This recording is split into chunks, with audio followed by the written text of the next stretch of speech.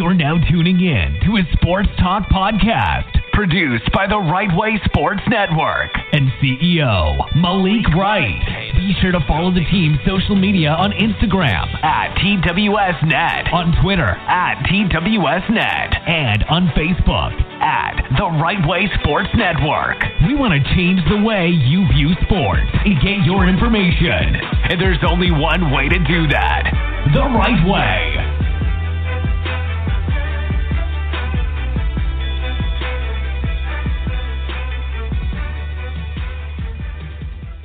And thank you guys for joining us for another episode here of the Right Way Podcast, the flagship podcast of the Right Way Sports Network. I'm your host, CEO Malik Wright, here joined with my other two hosts, with Miss Alexis.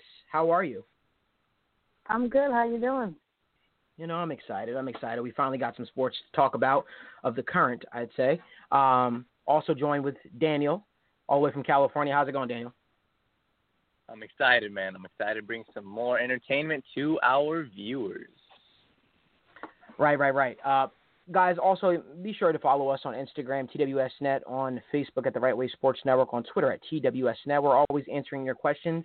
And check out our media page, too, TWSN.media as well, where we're always updating you with our articles and content, getting you all geared up for our mobile app release, which we are super excited for.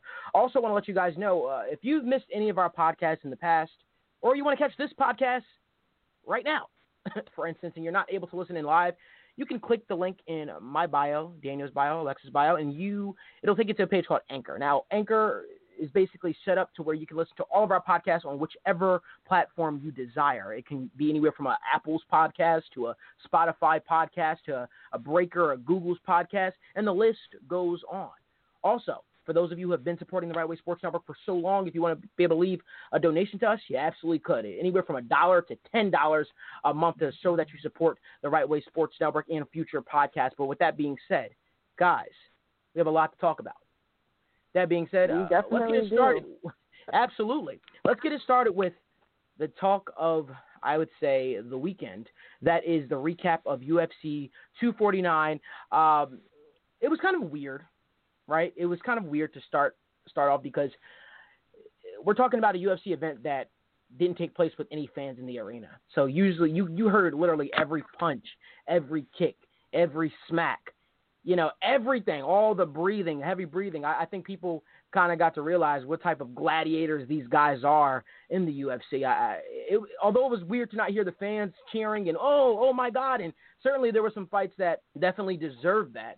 I definitely think that by, the UFC not having fans in the arena, I think the true hardcore MMA fans had a greater appreciation for UFC 249. So with that being said, Daniel, I'm going to start this off with you. What did you take away from UFC 249? Not just the fights, just from the overall presence. I mean, this is the first real sports event that we've had since everything was shut down. What was your overall takeaways from UFC 249? First off, I just want to talk about my favorite part of the entire event was definitely Greg Hardy. He went into detail. He was like, oh, you can hear the announcers in between rounds telling me what I need to work on. And he's like, that is literally what helped him win his match. So I took that away. I was like, damn. So maybe if there's no fans, it makes it a little bit more easier for the fighters to communicate with their side, communicate with their teams.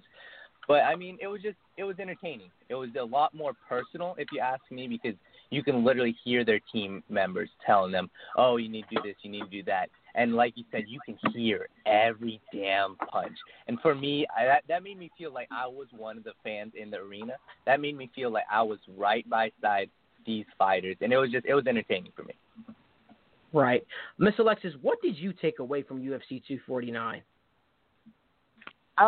Most of the same things for me. I felt like it was just such a different way of seeing the sport because it's a totally different element when you add the fans and it's louder and it's more of a pumped up environment that you're getting to experience. And even though you're watching it, if you are watching it with TV, it's a little bit different to watch it with no fans because you don't have those people in the background that are yelling and screaming and just, doing all the hoot and hollering, and it makes you actually pay attention and focus on the fight.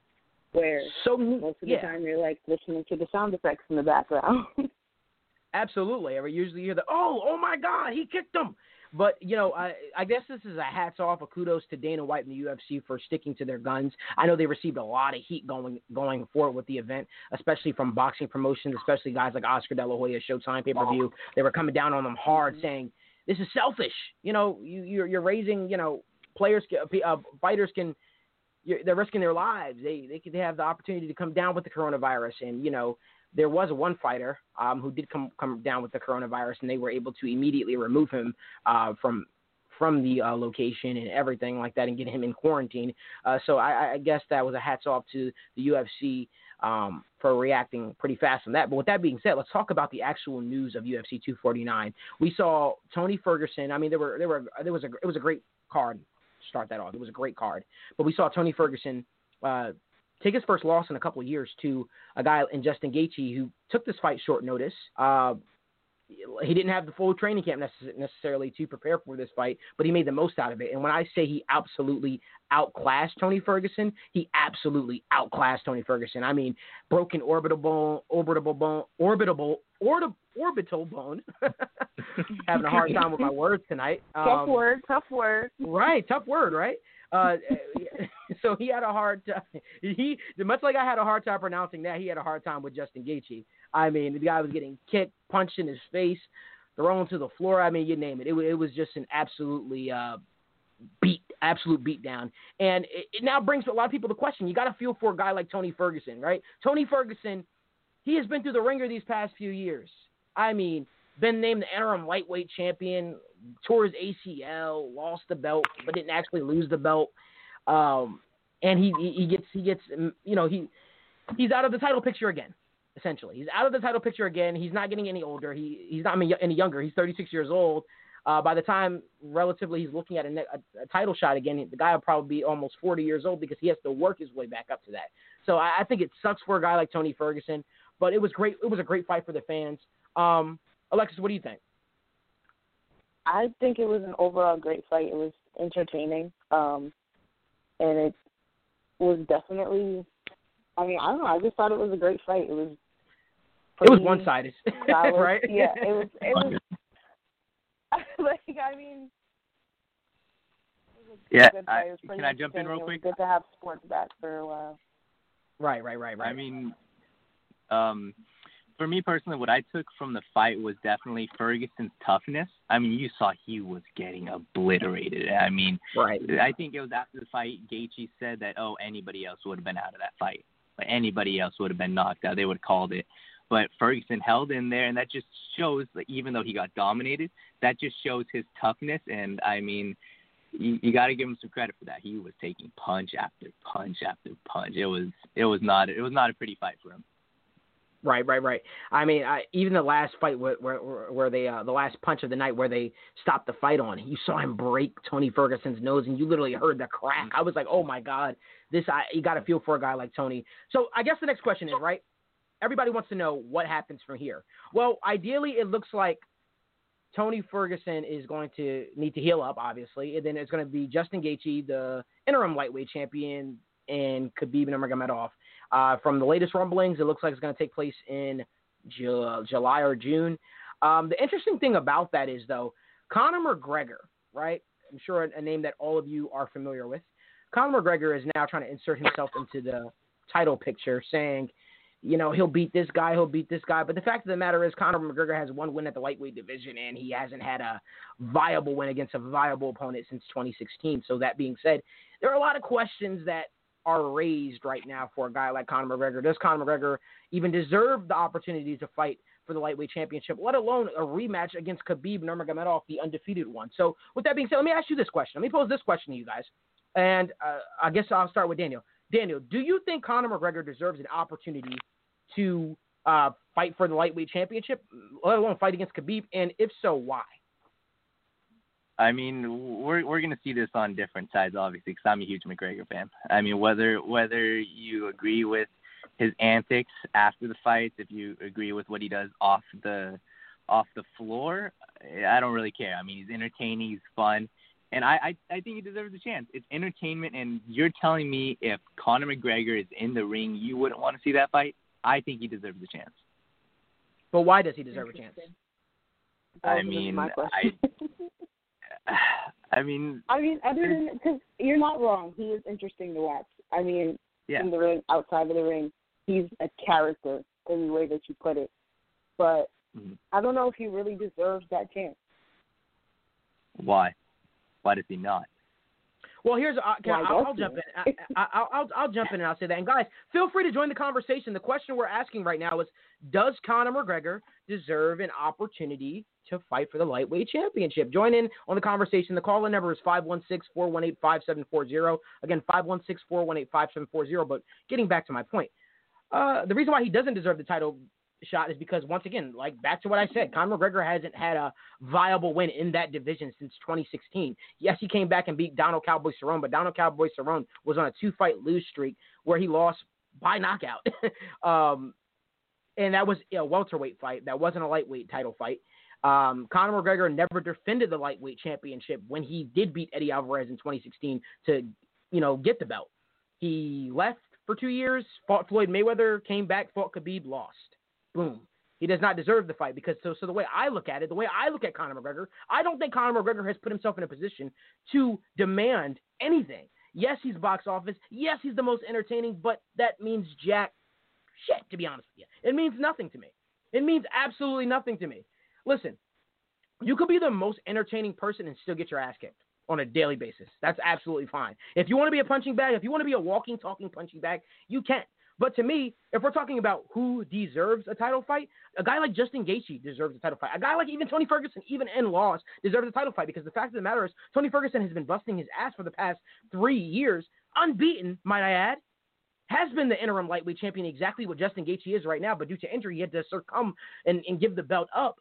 The guy hasn't lost. So if you ask me, I think it should be Justin Gaethje, Tony Ferguson, et cetera, before we see Conor McGregor step in the ring. You can walk the walk, then you can talk the talk. The fact of the matter is, as of lately, Conor McGregor has been doing more talking than walking, which is why he turned down several big fights and he took an easier fight in Donald Cowboy Cerrone. So hopefully that answers your question, Daniel, as to why your guy, Conor McGregor, does not deserve a title fight. And I'll debate anybody on that. The track record speaks for itself. The guy has never defended any belt that he's earned since he's been in the UFC. He won the featherweight championship, never defended it. He went up in a weight class. Fought for the lightweight championship, didn't defend it, left for 2 years, came back, lost. It's a repeat cycle with this guy. He doesn't defend his belt. To me, I go by the old boxing rule of you're not champion until you defend your belt at least once. That's a real saying in combat sport. You're not the champion until you defend your belt at least once. It's one thing to win the belt. It's one thing to claim the throne. It's another thing to defend the throne, which is why I came back to the Right Way podcast to defend the throne. That being said, guys, let's talk about another return, right? We spend enough time talking about UFC 249, and we could debate about this all day. It really comes down to a matter of opinion, right? But Mike Tyson, for instance, this is a guy at 53 years old who's talking about making an in-ring return. That has caught the sports world by the jugular vein, so to speak. Everybody is at a standstill. Everybody is in awe. Everybody's trying to figure out, is this a hoax? Well, ladies and gentlemen, it's not a hoax. Mike Tyson is actually preparing at 53 years old to come back and fight. Before we even talk about the prospects of him potentially fighting this person or that person or potentially fighting anyone, let me get your overall opinion, Alexis. How do you feel about Mike Tyson at 53 years old stepping back into a boxing ring? I think it's legendary if he were to do it. I feel like it also comes with a little bit of risk, but hey, it's Mike Tyson, so, it would be interesting to see one of the greats step back in the ring at an age of 53. Like, who's done that before, So, I don't know. I feel like it would be very interesting to see. Daniel, what do you think? I mean, I don't really give a damn how old he is. You saw in those videos. If you watch the video of him training, I don't know who you can find who would be willing to go in a ring and be confident in going against him. Look at the NFL. We know Tom Brady's about 43 years old, but he's still the GOAT. He's still doing what he does. Whether people like to say it or not, he hasn't fallen off a cliff yet. And, if you look at Mike Tyson in those videos, I don't care if he's 53. He looks 43. He looks 33. And I don't know anybody that would want to face him in a ring. I love it. Like Alexis said, it's definitely legendary. It's legendary, and it's just looking at his training videos too. it looks like he hasn't missed a day in the ring. So I think it would be dope to kind of see it. You said anybody would be willing to step foot in the ring with him. I think anybody inside the top 10 in boxing would be willing to step foot in the ring with Mike Tyson, a 53-year-old at this age, and claim a victory over Mike Tyson on your resume. Let's not forget, Mike Tyson looked absolutely terrible on his way out of boxing. He was getting knocked out on his way out of boxing. Now, there's a reason why he retired. There was a reason why he retired. Listen, I understand it. If I take my dad and I put him in a boxing ring, my dad is almost 6 years old. If I take him and I put him into a boxing ring and I have him start hitting pads, he'll probably think that, hey, I could fight again too. I feel good. I could probably hang with some of the young guys nowadays too. The fact of the matter is, combat sports, MMA, boxing is a young man's game. So it's one thing for a guy like Floyd Mayweather to jump back into the boxing ring, right, who provides himself on defense. There's another thing for a guy like Mike Tyson, who throughout his entire boxing career has never been good at going past the fifth round, has always struggled. He's made a living off of knocking someone out. So you mean to tell me if Mike Tyson at 53 years old, he is obviously going to have a loss in cardio, a loss in stamina, if he gets back in there and he goes to try to box somebody who's 25 years old or maybe 30 years old, or a guy like Deontay Wilder, or maybe a Tyson Fury, or maybe, the list goes on any of the Andy Ruiz, it could be anyone. If he steps back into the boxing ring against one of these guys, I'm not confident Mike Tyson walks out on anything but a stretcher, to be quite honest with you. There's a reason why he retired back when he did. Listen, anybody can hit pads. The thing is, pads don't hit back. Humans do. So if Mike Tyson jumps back into the boxing ring, I don't favor Mike Tyson. As bad as he was, I think he should just go out the way he did in terms of, being known as the baddest man on the planet for his era, and leave it at that. Because at the end of the day, when Mike Tyson was on his way out of the boxing game, he was becoming a target. And a lot of people were just making a mockery of him. They were just beating him up with ease. And I don't see how 15 years later you make a return and it isn't the same, unless you're boxing someone your age, to be quite honest with you. But that's just my take. Does anybody want to debate me on that? Does anybody have a difference of opinion on that? I mean, you obviously know more about boxing, but I think, like I said about Conor McGregor, I think it'd just be entertaining. I mean, if we have him step in the ring against, like you said, a 25-year-old, imagine what would happen if he were to knock them out. Then if he can go out, let's say he fights 2 fights, wins both those fights, then he's done with his career. I think that would add so much more to his legacy for him to come back 15 years later and still be just as good as he was. But like you said, he went out not on the right foot, so it could potentially end bad for him. I just don't see anything interesting about a 53-year-old man walking out to the ring to potentially his death. I think, the entrance to the ring would be nice, but anything after that would be probably just brutal to see, and then we'll all be like, okay, it's 2020. Why are we watching Mike Tyson main eventing a boxing card? That's really what it would come down to, for me at least. Alexa, do you have a take on that? I think that it could be a good thing or it could be a bad thing. In terms of it being a good thing, like Daniel said, it would be cool to kind of get him back out there to see if he can take on these younger guys and redeem himself. And let's say he does fight 1 fight, 2 fights, 3 fights, whatever that case is, and he wins those fights and he's like, all right, now I'm done. It's kind of like, all right, cool, the redemption for the way that he went out before. However, I think it's a little risky because of his age. Granted, he's in great shape, not knocking that at all, but he's at a very vulnerable age where it's just like, you get hit in the face one time, you might have like brain damage or something. It's risky. Right. So right. I don't know.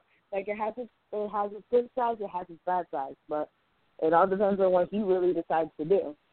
I think it's almost like it's just like damn if you do, damn if you don't, in a sense, because you're walking out on so much money, but in the good sense, you can probably make a lot of money doing so, and obviously you get your name back in the lights, and who doesn't want box office? And Mike Tyson definitely sells. I just think that is just too big of a chance, too big of a risk for him. But guys, once again, the call-in number, if you guys want to talk about anything sports, answer any of your questions, 516-418-5740.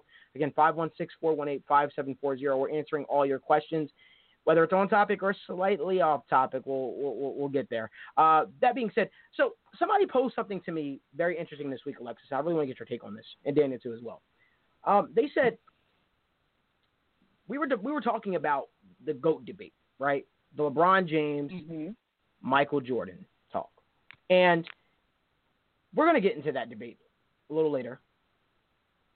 But the point the person brought up to me, they said, you know, in no other league, in no other sport does the GOAT get this much intrigue of that of like LeBron James versus Michael Jordan, whereas to oppose to football, Tom Brady is looked at as the undisputed greatest quarterback of all time. And what I said to them was, I said it goes to like basically football is much more of a team game. You know, owners own the NFL. They own the league. That's why these CBA agreements are so intense and stuff like that, because players are trying to leverage and get to where NBA players are, essentially. Right? They're trying to have more say in where they go and more and contracts and be able to kind of dictate where their career goes. That's kind of like what Antonio Brown was doing when he wanted to jockey himself out of he was jockeying for position to get out of Pittsburgh. He was acting almost like an NBA player, essentially, trying to force his way out and pick and choose where he wanted to go. He nixed the deal to Buffalo and stuff like that.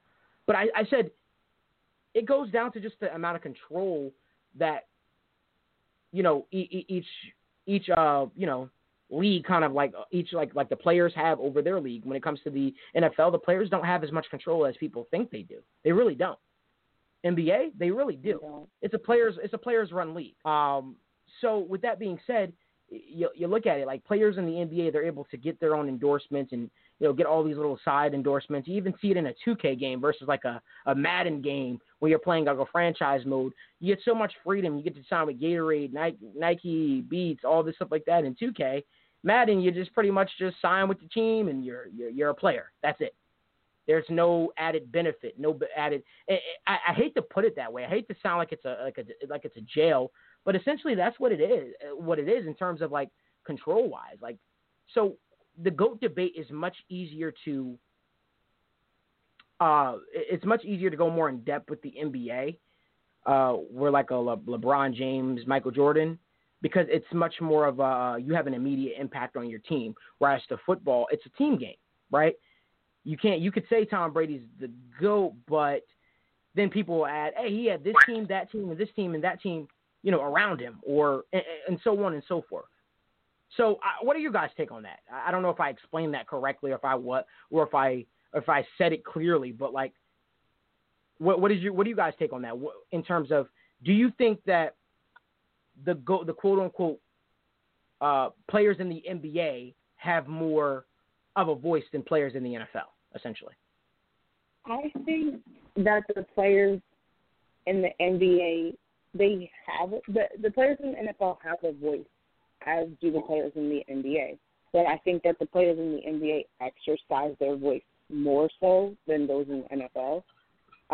Because if you look at it, a lot of the NBA players, they kind of seem to be on one accord with what they want, what they will accept, what they won't accept.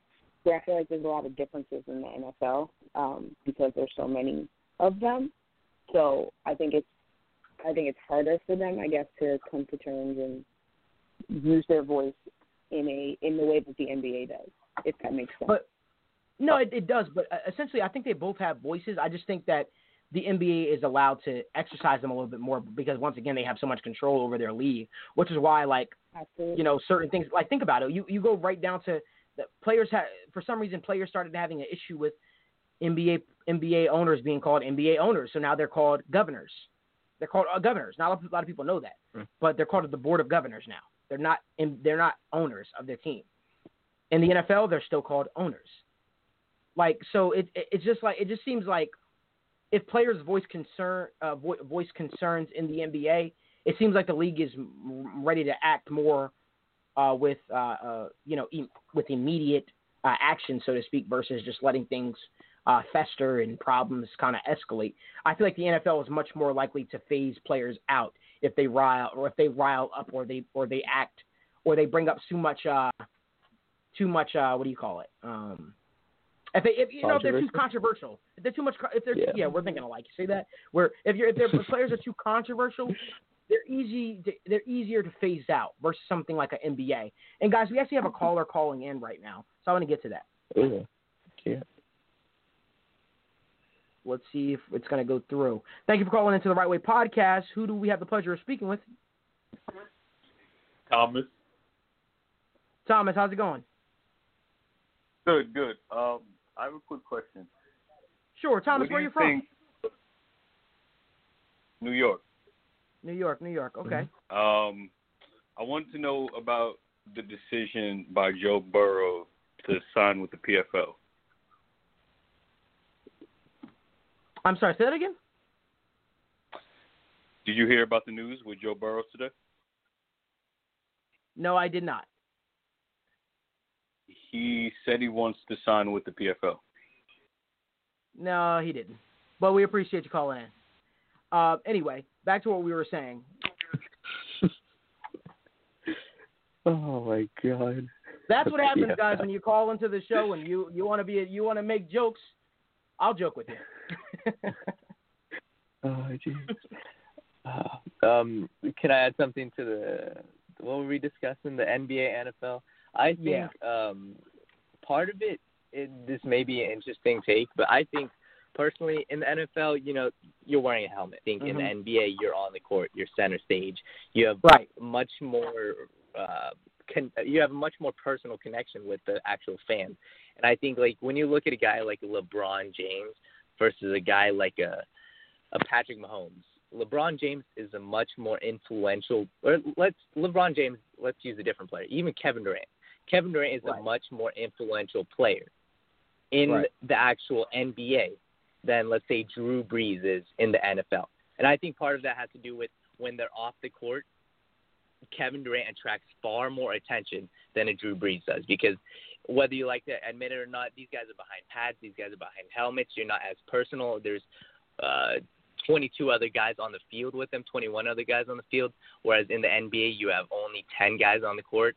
And it may be a weird comparison, but I think that's why, because it's a much more personal connection with the fans.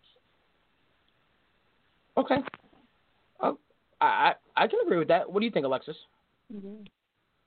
I think it's a good point that people know the NBA players more, like, because you are more exposed to their faces and things like that. But I feel like the NBA, like I said, they just use their voices in a different way, where the NFL is not as vocal. The NBA speaks out a lot more about everything, whether it be in advertising, community issues, if they're doing outreach and stuff like that. You see it in the NBA, but it's not as prominent. So, of course, I feel like the NBA expresses and has more control over their league because their players are more vocal, whereas the NFL, you don't really see that. And even though they are behind the helmets and things like that, they still have that voice. I just think that it's there. I think they can essentially have the power to do that. They just don't. I think it's going back to the point Malik was saying. It's more like in the NFL, if someone were to speak out, it's far more likely that the owners would be able to, like, shoo them aside because there's far more of them. But whereas the NBA, it's like, it's much more important. Like, let's say Devin Booker speaks out, it's far more important than, let's say, a second-string wide receiver. Even though Devin Booker isn't the best player he's on a far lesser-known team, but he still has a huge voice because of his presence and because, like I said, he's one of the 5 guys on the court. Whereas in the NFL, you can just shoo him aside and say, oh, you're just another player. We have 52 other guys on a roster. Right. Here's another. I also feel like. Go ahead. No, you go ahead. Don't want to interrupt you. I also feel like in the NBA, if that is something where they're speaking up about something, because they're so. I don't know if it's because there's so little of them or because of the nature of their sport, they tend to band together. So if one person says something, there's someone there that's going to back them up. Well, I feel like the NFL is not built like that. So the NFL, someone will say something, and everybody's like, I don't know what's wrong with him. I don't feel that way. And they just kind of throw him out the bus and leave him out there to die. So, like, the owners, of course, would be like, well, you're a problem. We don't need you. And that's why it happens. I feel like the NFL doesn't come together as much. I'm gonna throw a little little chickaroonie at you guys right now. Could it be because the NBA has a greater presence in terms of internationally than the NFL. Whereas the NFL solely relies on, for the most part, I want to say for probably 95% of the players in their league are from America, if not more. The NFL relies solely on the college game, that's how they get more players into the league, through the draft, right? They draft players get drafted to the team. Whereas to the NBA has so many different means to get players into their league. You know what I mean? So if they speak out, they don't have to worry about necessarily who it might offend, what sponsorship it might offend, because their presence worldwide is just on a whole different level. You see guys like Nikola Jokic and Kristaps Porzingis and Luka Doncic. Like these guys, so a lot of these guys coming from overseas have been training to play in the NBA since they were kids.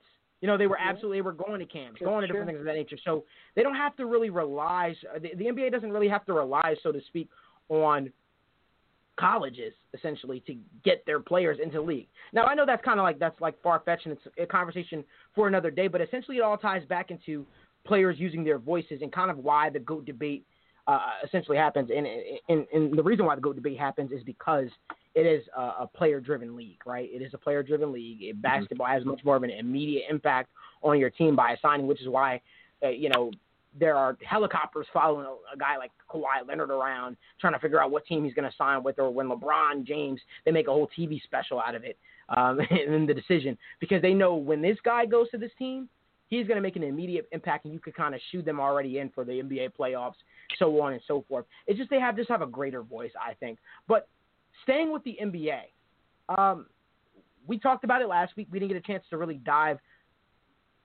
too deep into it. But I'm going to let Alexis kick this off. Alexis, the Michael Jordan versus LeBron James debate. I'm not going to ask you who you think is the GOAT. You can definitely tell us. What I am going to ask you is it real? Is it a real debate? And yes, I know people talk about it 24/7. Let me ask you, let me break it down what I mean. Is it real? Is it warranted? Is it warranted? Does it really matter? And even if we have all the stats to back it up, does it even make sense at the end of the day? Personally, can say that this debate to me is, I don't personally like this debate. I get why it happens, because you have the greats of the game, and of course you're always going to have greats of the game. People are going to be like, well, who did it better? Who does this better? It's inevitable. It's going to happen. However, in terms of this debate, I don't think that it's, one, a fair debate, and two, a debate that just should matter, really, at this point. And I feel like that because when we talk about MJ and we talk about LeBron, everyone kind of brings into context, it's like, hey, like, we're never going to get to see them play together. Like, let's just put it out there, say it out loud. We're never going to really get to know who's the better player, who would win in a one-on-one, because we're not going to get to see that matchup happen. And another thing is that we're talking about two totally different generations of players. So this is the one thing that bothers me about the debate, where it's like nobody considers that factor. Two different generations that we're talking about. So I feel like the debate, I get why it happens, it's going to happen, but I feel like it's irrelevant because we're talking about two totally different generations, where you have MJ, who did a lot of this stuff first. So, of course, people are going to want to compare LeBron to MJ, who did it better. MJ did it first. So, of course, there's always going to be a comparison between him and somebody else about who did what better, who does it better, who did more, who does more. But we're talking about two different generations, in my opinion. That's how I see it. I feel like, I personally do not like this debate because, for that one simple fact, we're talking about two totally different generations here. Is it fair to compare them? Generationally, is it fair? Because you think about it, MJ's generation is the type of players that he was playing with. They're different. These kids that are playing now, I don't even know if I can call them kids. They're kids. The kids that are playing now, they're built entirely different than what we got to see back in the day when MJ was playing with the likes of Scottie Pippen and other players of that caliber. So I think it's just I hate this debate, personally. Daniel, what are your thoughts? I mean, I completely agree. I think the most unfair thing is when people they rule out the new age guys. They rule out the new era guys and say, oh, they're soft. They're not good enough. They couldn't hang with Pippen. They couldn't hang with Jordan. It's like, that's completely unfair. Like you said, these guys are built different, and we'll never be able to know. That is why, going back to the GOAT debate, it's so hard to compare two different guys from two completely different eras. I've said this multiple times. You can compare the Magics, the Jordans. You can compare the LeBrons, the Kevin Durants, the Steph Currys, the Kyrie Irvings, but you can't really compare them unless if you've seen them play against each other. That's my point of view. And it's just unfair when you say, oh, they can't hang with the 90s guys, or the 90s guys can't hang with them now. It's like, we'll never be able to know, and that's the bottom line. You can compare from the same eras, but when they're from different eras, I think it's completely unfair. Yeah, I think it's very difficult to compare eras. I get it, right? You know, we talk about the GOAT debate, and, you know, it comes down to, you want to say, you know, LeBron could never survive in the 90s. And I'm just like, how? How can you say that? The guy is a physical specimen. He's probably going to be, if not bigger, just as big, faster, stronger than a lot of those guys in the 90s. I see LeBron dominating in the 90s. Sure, he would probably get beaten up a lot of the time, you know, but I see LeBron dominating in the 90s the same way he dominated in his era, if not more, to be quite honest with you, because the athletes that he would be playing in the 90s night in and night out, drastically different from the athletes he's playing in his era right now. We're talking about guys that don't walk around with six-packs, guys with beer bellies. I mean, I listen, that's just my take. And that's not every player in the 90s, okay? So I don't want to be disrespectful to the guys in the 90s, but I feel like a lot of our parents' generation, they make it out to be like it's some mystique about the 90s. Oh, the 90s were so amazing. The 90s were so great. It was so hard. Like, Michael Jordan wasn't the biggest. Michael Jordan wasn't the fastest. Michael Jordan was probably the most skilled. Not probably, he was the most skilled. That's what it was. He was the most right? skilled. It's a difference between being the first to do something and then being the best. I ask everybody this question when we have the Jordan versus LeBron debate. I say, hey, so if you're the owner of a franchise, you're the owner of a team, governor of a team, and you have the opportunity to start up with any player. We're not talking about any surrounding cast around them just yet. You could start up with LeBron or Michael Jordan. Who are you starting with? The answer I get 98% of the time is LeBron James. And I say, okay, why? Because he's a physical specimen. Super teams have come together, like we talked about last week. Super teams have come together to stop him because he is that. Now, don't get me wrong. Michael Jordan was a great scorer. But you cannot tell me Michael Jordan was an overall better player than LeBron. Every time we look up, every year in and year out, LeBron's breaking or surpassing Michael Jordan in some way, some stat. It's just a fact of the matter. It is. Every time we look up, we see a stat where LeBron James every year is passing Michael Jordan. The only stat and the biggest stat, and the only reason why people have that claim to fame over why Michael Jordan has that claim to fame over LeBron James is because he has more rings than him. Let's not make it complicated, guys. The reason why people can say confidently LeBron James isn't better than Michael Jordan is because Michael Jordan has more rings than LeBron. But if LeBron tied him for the amount of rings at 6 or got more at 7, that debate would evaporate. The same way the Joe Montana versus Tom Brady debate evaporated. But if you look at it, Joe Montana's statistics were better looking than Tom Brady. They were. But the longer you play the game, the more opportunities you have to play catch up. And you catch up to those people that you looked up to. It's about longevity, right? So if LeBron James keeps playing basketball, let's say for the next 6 years, he's going to pass Jordan in a lot of records. He has the opportunity to tie Jordan potentially with the amount of rings. But guys, we have a caller calling in. I'm sure they probably want to talk some of this debate. So let me get to it. Thank you for calling into the Right Way Podcast. Please tell us your name and where you're from. Hey, Malik, it's Max. How are you guys doing? Hey, I'm good, Max. How you doing, man? How you doing, Max? Doing good. Good. I just wanted to weigh in because I've been listening a little bit in this debate. So Sure. here's my take on it. I personally think that there's not much of a debate. And the reason why I say that is because the closest thing you're ever going to see to Jordan is Kobe. That's just given their play style, their size, the way that they approach the game, their mentality, their competitiveness. That's the only debate, right? Like, okay, 5 versus 6, who's the better scorer, who's the better defender? That's the debate.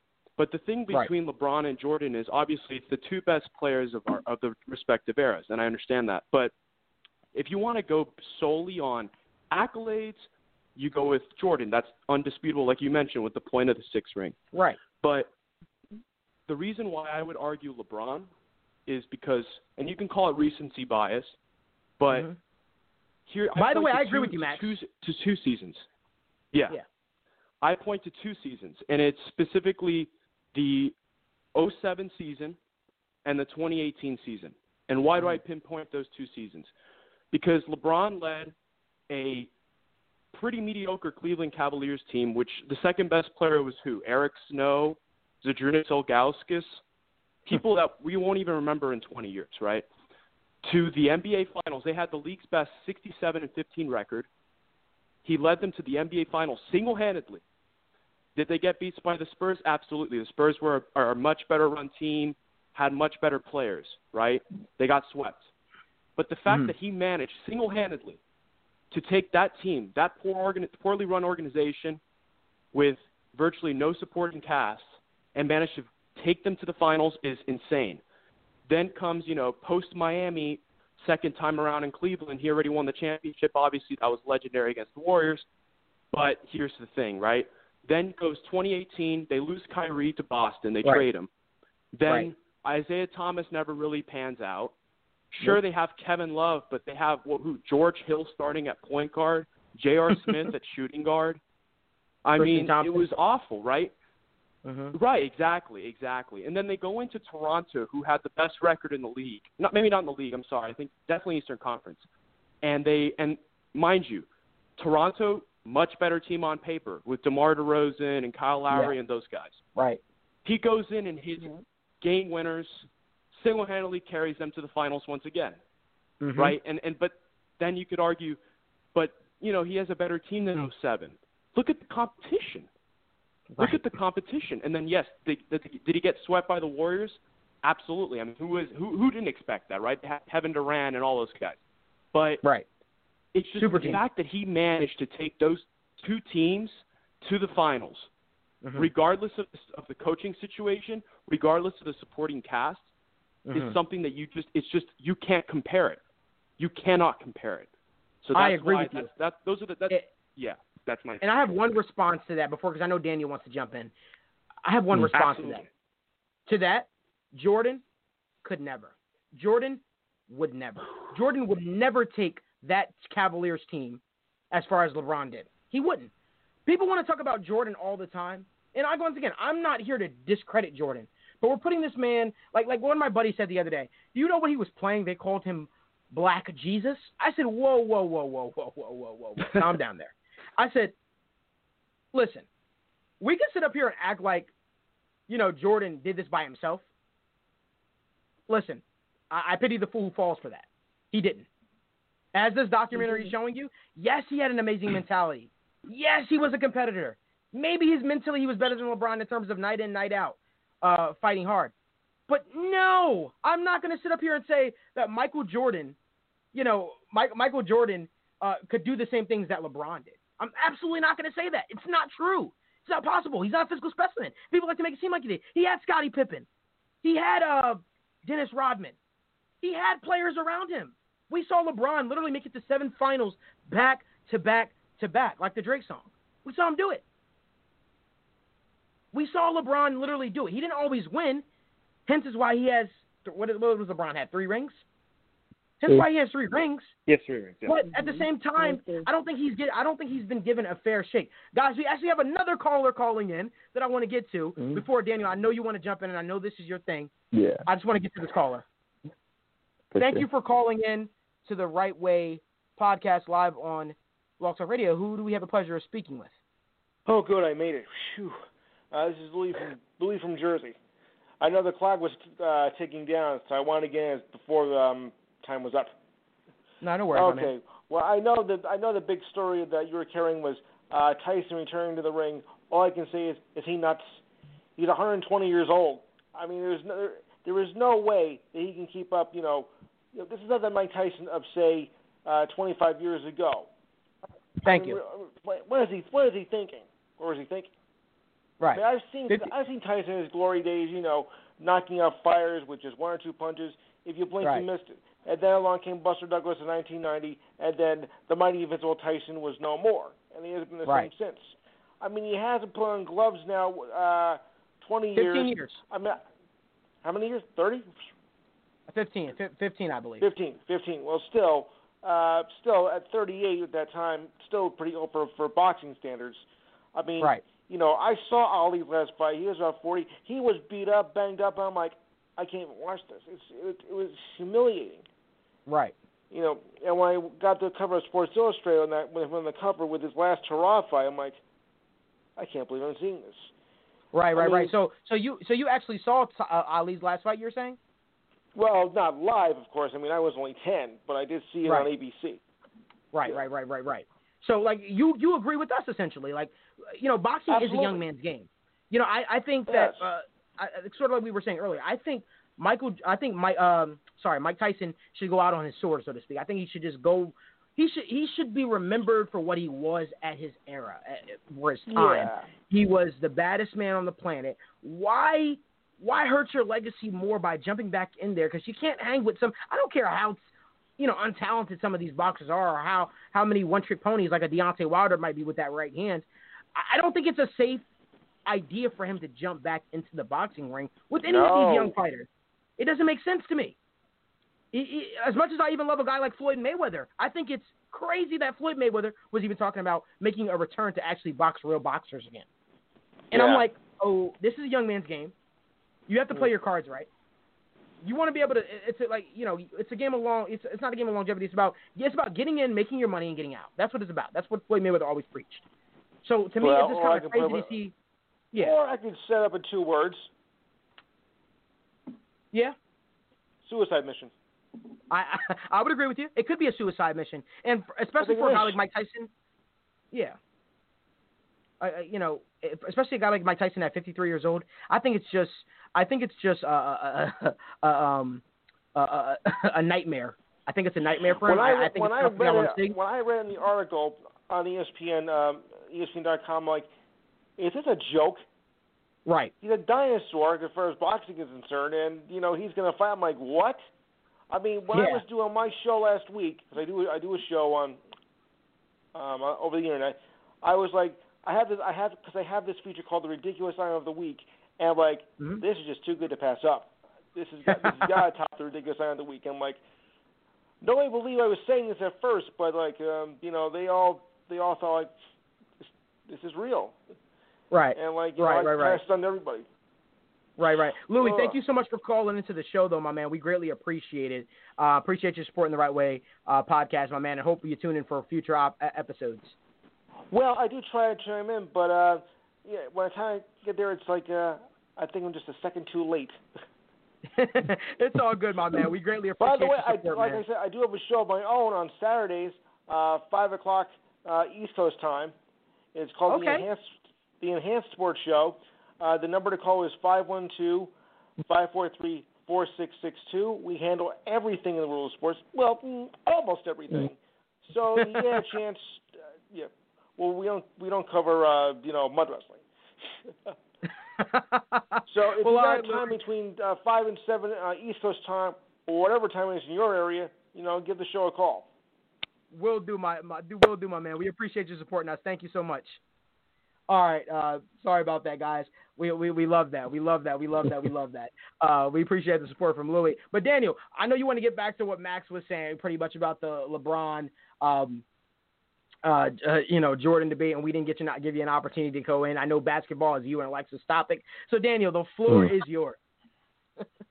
I mean, the one thing that Max really hammered the nail on his head about was LeBron's almost his impact, and I think that doesn't show up. Like LeBron James, like you said, 98% of the people would pick LeBron James over Jordan. Why? Because LeBron James makes his teammates better. That does not show up on the damn stat sheet. That doesn't. If you're telling me who made their team better, are you with a straight mind going to say Michael Jordan? No. You're going to say LeBron James because, as Max said, in those 2 years, he took, I'm not going to say scrubs because they're NBA players, but he took the bottom-tier players to an NBA Finals, and every year we see it. We're seeing it this year with the Lakers. LeBron James is making his team better, and that is one of the most underrated stats in the NBA. It doesn't show up on the stat sheet. That does not show up on the stat sheet, and people like to say, oh, doesn't have the same rings, doesn't have the same mentality. And, I mean, that's the one thing that really holds me with Jordan. It holds me back from saying LeBron James is the best because of Jordan's mentality, because of Jordan's night in and night out. But besides that, LeBron James does everything better. And like you said, a physical specimen. Right. I agree with you. Alexis, any last point you want to add to what Max was saying? And we greatly appreciate Max calling in earlier as well.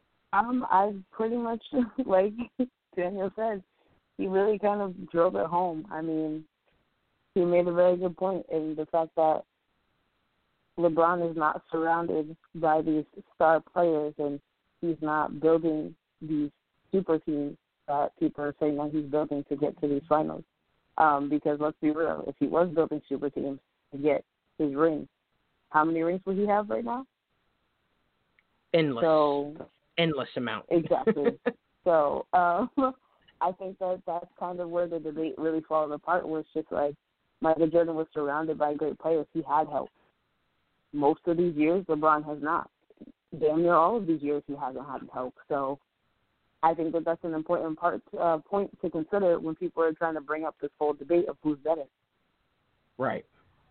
I think people have, I think usually I say when I'm debating a topic, I usually, throw out the facts because that's kind of how I deal, honestly.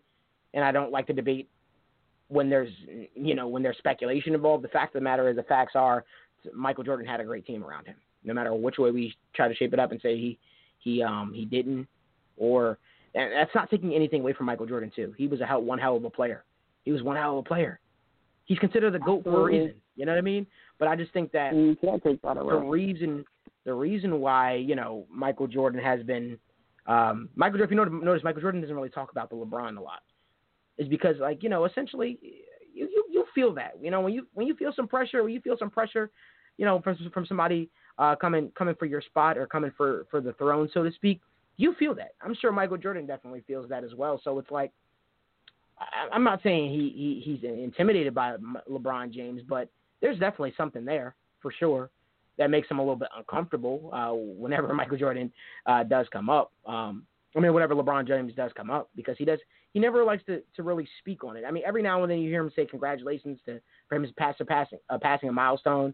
I think LeBron passed him on points, I think it was, or something like that.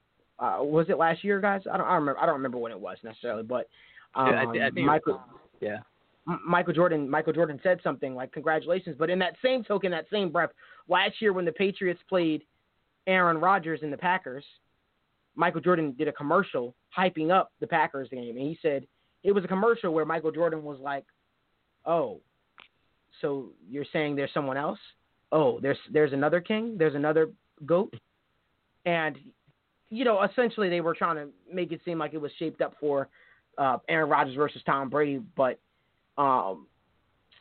in the commercial, Michael Jordan says, "I got 6 reasons to tell you why that isn't the case." And it was a little subtle jab at LeBron James, and it sure was all in fun. But the fact of the matter is, there's some real heat there. There's some real heat there with LeBron James and Michael Jordan. And I definitely feel like Michael Jordan is the closest. I mean, LeBron James is the closest to actually touching the throne. And like I said, LeBron James' career isn't over yet. We don't know what these next few years holds. We don't know what these next few years holds. So I think I just want to hold it on the talk that he's, isn't better than Jordan, because I definitely believe that if he were to surpass Jordan or even tie Jordan, I think a lot of us will be singing a different tune, especially when we didn't even get to talk about, I mean, we could literally talk about this debate all day, but we didn't get to talk about who's done more for basketball, like who's been more of a prominent figure for basketball. Like that's a real thing, right? Michael Jordan is not known to donate a lot of money to charity. LeBron James is. LeBron James opened up a freaking school. You know, he's always looking to pay it forward. He's always telling these athletes, hey, you're more than an athlete.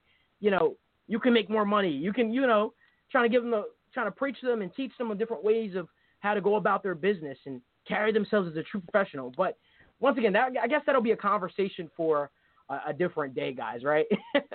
Want to thank you guys again for joining into the Right Way podcast. We covered a lot today, and I don't think we were even planning it. We almost went for an hour, guys, believe it or not. Damn. But wanted to tell you guys again, if you missed the live version of this show and you want to catch it, all you got to do is click the link in my bio, in our bio, in Alex's bio, I'm sorry, Daniel's bio. I called you Alex. Daniel's bio. It'll take you to a website called Anchor.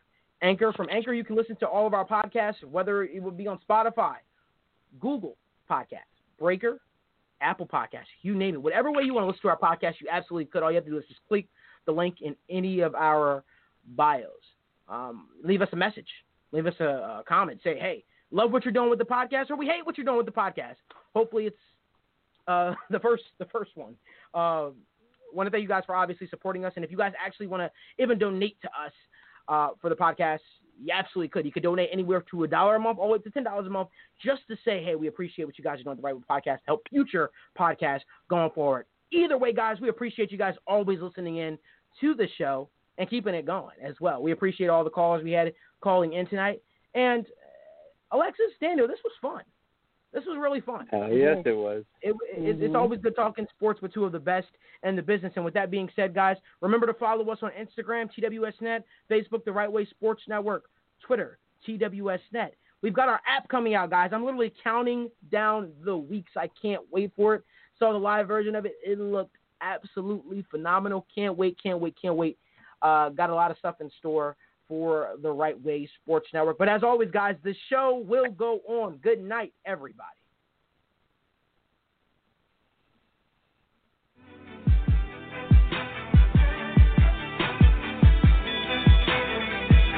Thank you for taking the time to listen in to our podcast, produced by the Right Way Sports Network. Subscribe to our channel for more awesome content and follow us on social media on Instagram @TWSNet, on Twitter @TWSNet, and on Facebook @The Right Way Sports Network. And remember, there's only one way to get your sports news and updates, and that is The Right Way.